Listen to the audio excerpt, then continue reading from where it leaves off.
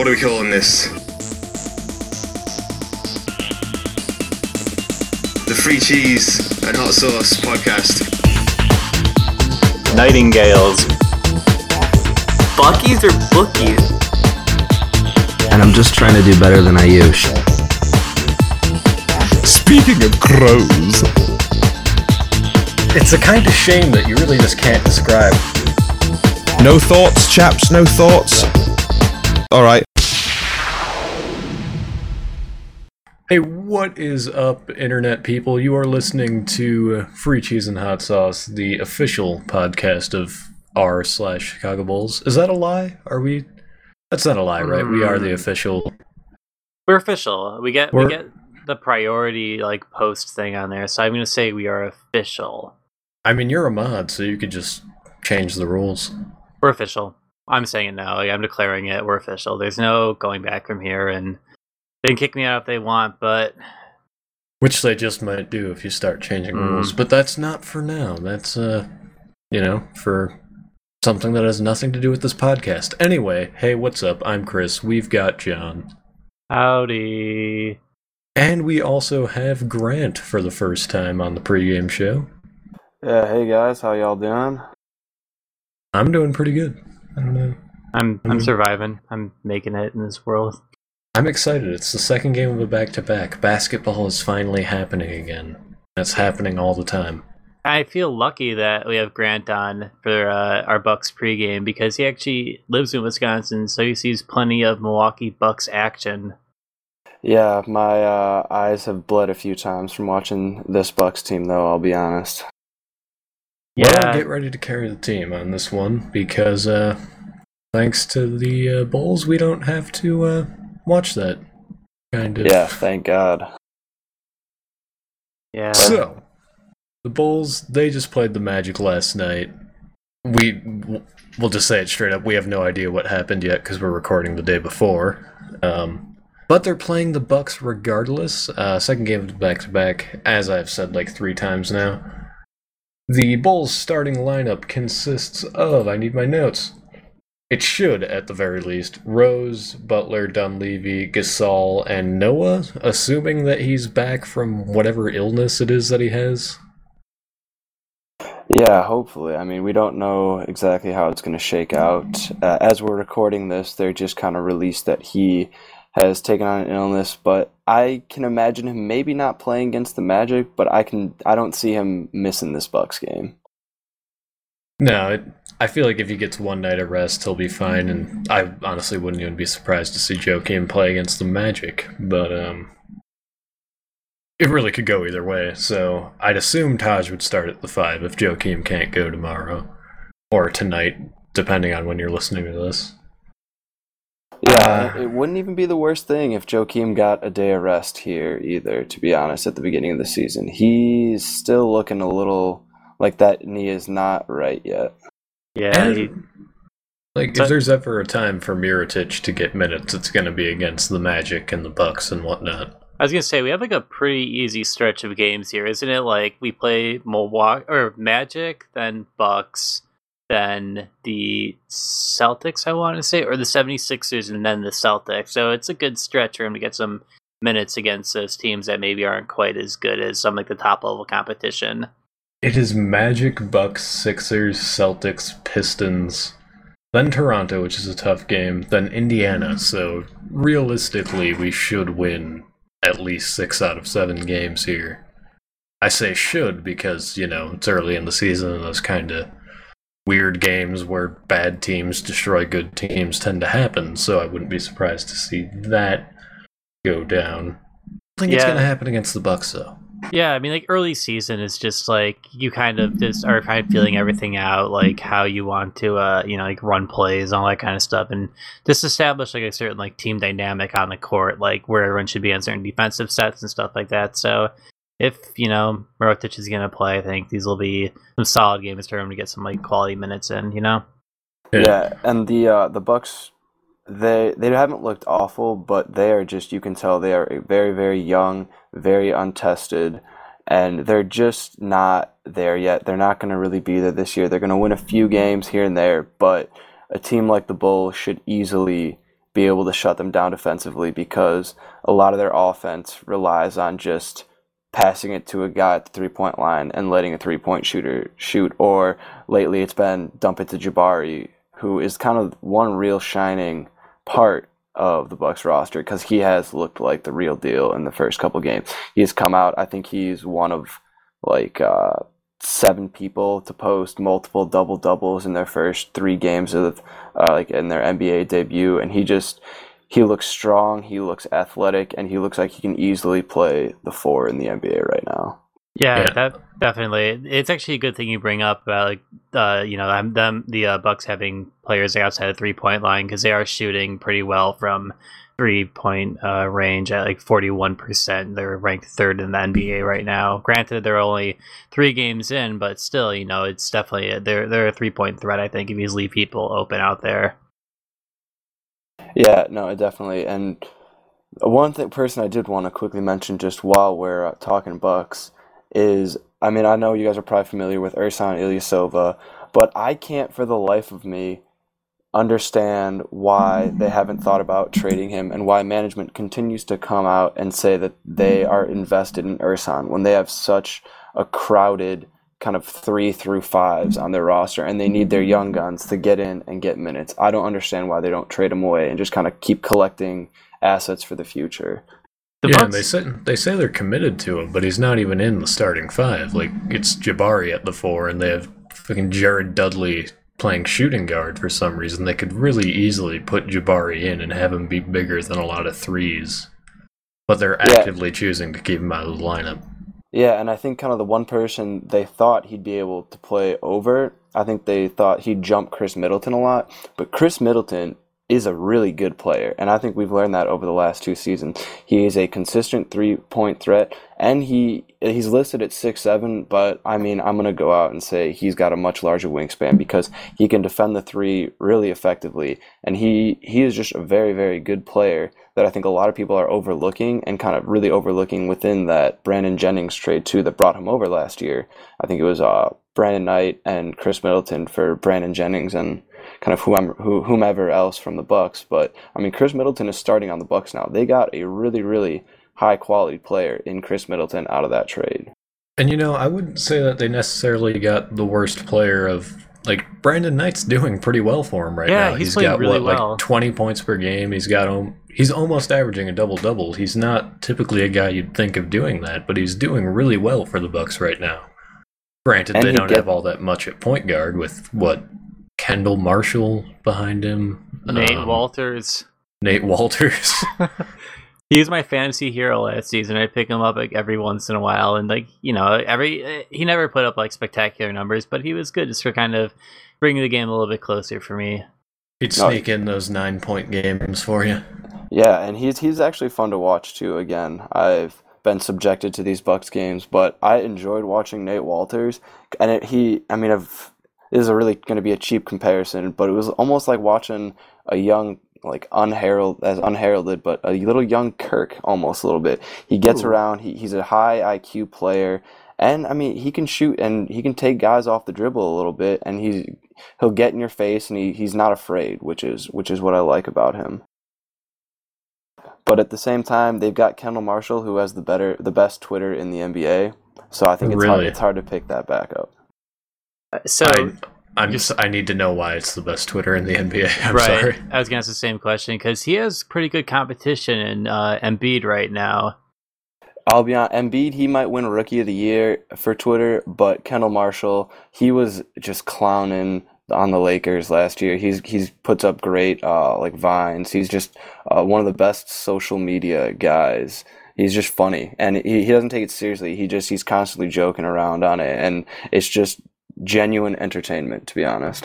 One of my favorite things that NBA players do on Twitter is like they'll say something that could be taken as being kind of controversial. Like I feel like recently there was a Kevin Durant thing about him going over to Washington or something like that, and it was it blew up, of course, and all the ESPN like pundits were spinning it as he might get traded over there, he'll walk in free agency or something. So Durant went to Twitter, made some comments about it, and then shortly thereafter deleted them. I just love, I feel like so frequently when you read about players on Twitter, it ends up with them just like deleting whatever they said. Oh yeah, no, definitely. But that's why you got to look at the backups because the backups Twitter, no one really cares. No one cares what Kendall Marshall's posting. Like, cool, Kendall Marshall. Like, you made fun of someone. No one cares. You're the 11th man on the Bucks roster. No one cares about you. Most people probably don't even know he plays for the Bucks. They're probably just there for the vines. I won't even lie. I didn't realize he played for the Bucks. Yeah, I mean, that's why we've been talking about it. Okay, one thing to look at with Kendall Marshall though is him and John Henson have a minor bromance going. I'm pretty sure they're on the same North Carolina team, Ooh. so that's fun for them. They've got buddies there, and it's a nice little subplot to the Bucks season and the reuniting, or I should say the Bucks off season because they were reunited. Well, that's it's nice to know that there are things that there's other sources of happiness in Milwaukee other than winning basketball games, which this sounds kind of biased, but do you guys really see the Bucks being able to keep up with the Bulls? Like, I think Jimmy Butler and Derrick Rose are just gonna run all over them because, yeah, Brandon Knight's a pretty decent defender. He's just kind of a good overall player, but outside of that, there's really no one who is quick enough to stay in front of Rose or is strong enough to stop Jimmy. Yeah, no, honestly, I don't think there's any way that the Bucks can keep up with the Bulls, and I think it's less on the offensive side of it, more on the defensive. I think the Bulls are just gonna be able to shut down the Bucks pretty easily with their defense, and then the Bulls are gonna be able to get points. Like, granted, again, like you were saying, they don't have the worst defensive group. I mean, Jabari Parker, big and strong, 6'8", 240 pounds. He weighs more than their center, Larry Sanders, who, as we know, is a phenomenal rim protector. Mhm. But I mean, I think Buckets is just going to go in on Jared Dudley. Jared Dudley will not be able to stop him. He's just too slow. And I mean, Chris Middleton, sure, go, match up against Dunleavy. I think they'll cancel each other out. I just don't think that that the Bucks have enough offense to do anything against the Bulls defense, and I don't think they have enough defense to shut down the Bulls offense for 4 quarters. I was gonna say, do you feel like there's any weak points in the Bulls that the Bucks would be able to exploit in this game or anything like that? Because being completely honest, I don't know enough about the Milwaukee Bucks outside of Larry Sanders getting suspended and out for a chunk of the season last year. So I don't know if there's any really weak points. Shout out to the Bucks. Yeah, right. It's one of those things. I don't know if there's any particular weak spots where the Bucks can kind of find a way to sneak back into the game when they're inevitably down by double digits at some point. I mean, I don't think there's anything they can really do. Andrew Gooden isn't on this team anymore, matching up against Carlos Boozer, which I feel like has been the only weak spot for the Bulls in the past couple years, seeing these matchups. Stupid 40-year-old Drew Gooden would come in and put up 20 and 12, and it just made no sense. But I mean, the only thing I can think, Jabari might get his, but at the same time, it's going to be, either Powell, a 7-foot Powell, 6'10" Taj, or a 6'11" Joakim guarding him at any given time. So I don't think, unless he gets that matchup against McDermott somehow, or even, I don't even think he'd be able to really do anything to Mirotic just because of sheer size. But I think the only real thing that we might see is I think Chris Middleton's going to put up 18 points against us, to be honest. I think he's just they're going to leave him open pretty much at the 3, do their either double team or do a lot more help defense on Jabari, even Larry Sanders, and try to shut down Brandon Knight and let just kind of these more role players get their shots. I don't think Middleton's going to be the guy who's open, though, because in that starting lineup, you have Jared fucking Dudley, who averages 3 points a game, and that's Jimmy's guy. Jimmy's going to be able to roam all over the floor. That is a good point. I guess I was going strictly position battles, but that is a good point. Buckets probably will be on Middleton. But, I mean, I don't see Jared Dudley really making that many buckets. He's shooting never. 16% from 3, and I think the only place he's going to be open against the Bulls is at the 3-point line. I think the minute you step inside the 3-point line, those mid-range jumpers are not there for slow Jared Dudley. And they're not going to be calling plays for him. They're going to be calling plays for Jabari and then Brandon Knight and then Middleton, and even dumping it into Larry before Jared Dudley gets called for coming off a high screen. It just won't happen. Yeah, so that the kind of 1 weak spot that I was thinking about going in was Jabari's kind of another quick stretch four, which is, I mean, I feel like he's more a true small forward, but he's kind of got that Carmelo style, but that's not as important. But with Jimmy being able to roam around more, or even Dunleavy, or wow, I am just throwing R's into all my words. Very nice. It's actually called the hanging R, I believe, is what that's called. Yeah, well, it's a thing. The Linguistics Podcast. Anyway, the point is, I don't think Jabari's speed is going to kill us. I think the Bulls match up really well. They're a deeper team. They're better coached. So, No, I totally agree with that. I think the only way Jabari would really beat us is if maybe he was playing small forward and had kind of a mismatch on Dunleavy, in size and strength. But I mean, Jabari will find a way to put up 15 points if he gets the start. But I think it's going to be a lot of transition buckets for him. Like if he can get out and transition and get some layups, I think that's where he's going to get his points. I don't see him really being able to kind of work out of sets against this Bulls defense, especially or anywhere around the rim. I don't think he's getting anything around the rim, to be honest. Yeah. So the Greek Freak isn't going to put up any points. Nothing major, you think? Honestly, he's been really quiet to start the season. I mean, and I just don't. I guess he's faster than McDermott if he gets matched up, but he's been playing shooting guard. I mean, I think even like a Tony Snell, if Snell's coming in there at the backup shooting guard and matched up against Giannis, I think Tony Snell would be able to shut Giannis down. Giannis hasn't looked lost. He just didn't really make any real noticeable leap over the summer. He's kind of still seems like the 19-year-old rookie or 18-year-old rookie who's just, extended from that now. And again, he is so young, you can't really expect too much from him, but he hasn't made that noticeable second-year jump yet that I think a lot of people were looking for him. Yeah, so you guys want to do predictions? Yeah, why not? Might as well run with that while we can. John, go for it. What do you think?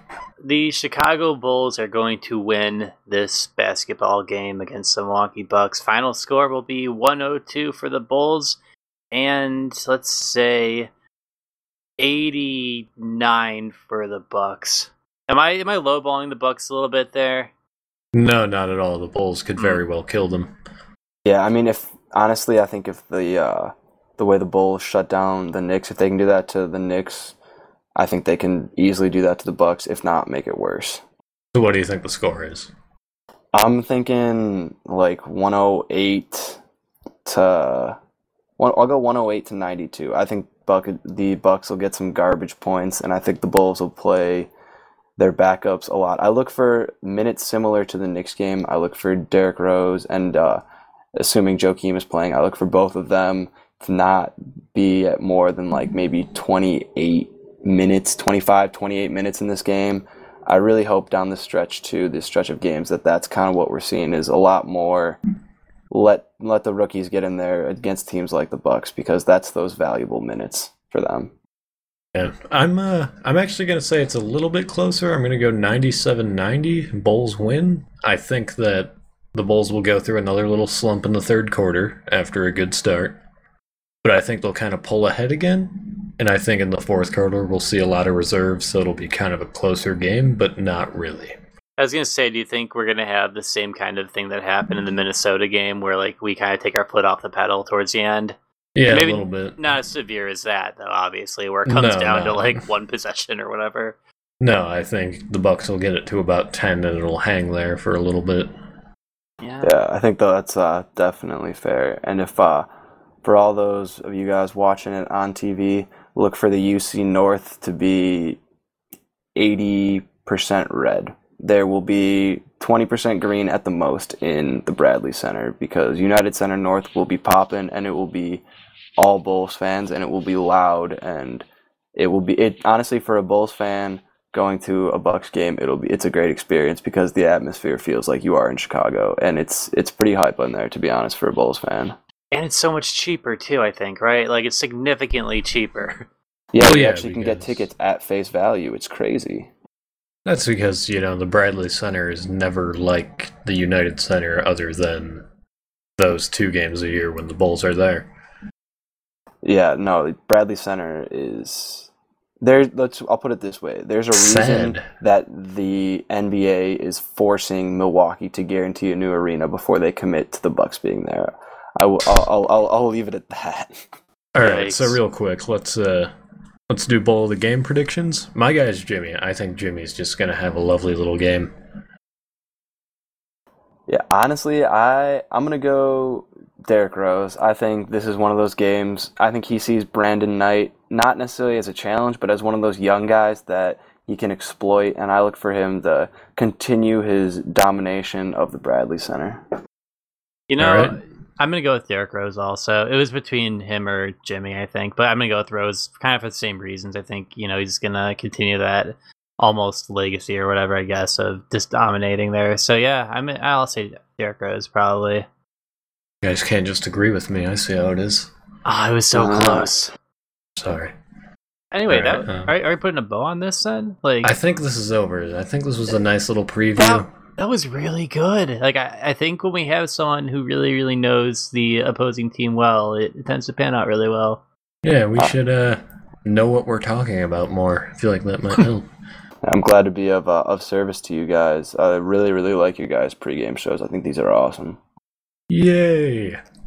We're getting some kind of approval at least. So, you want to take us home, Chris? Yeah, let's drive home safely, Internet. Beep beep.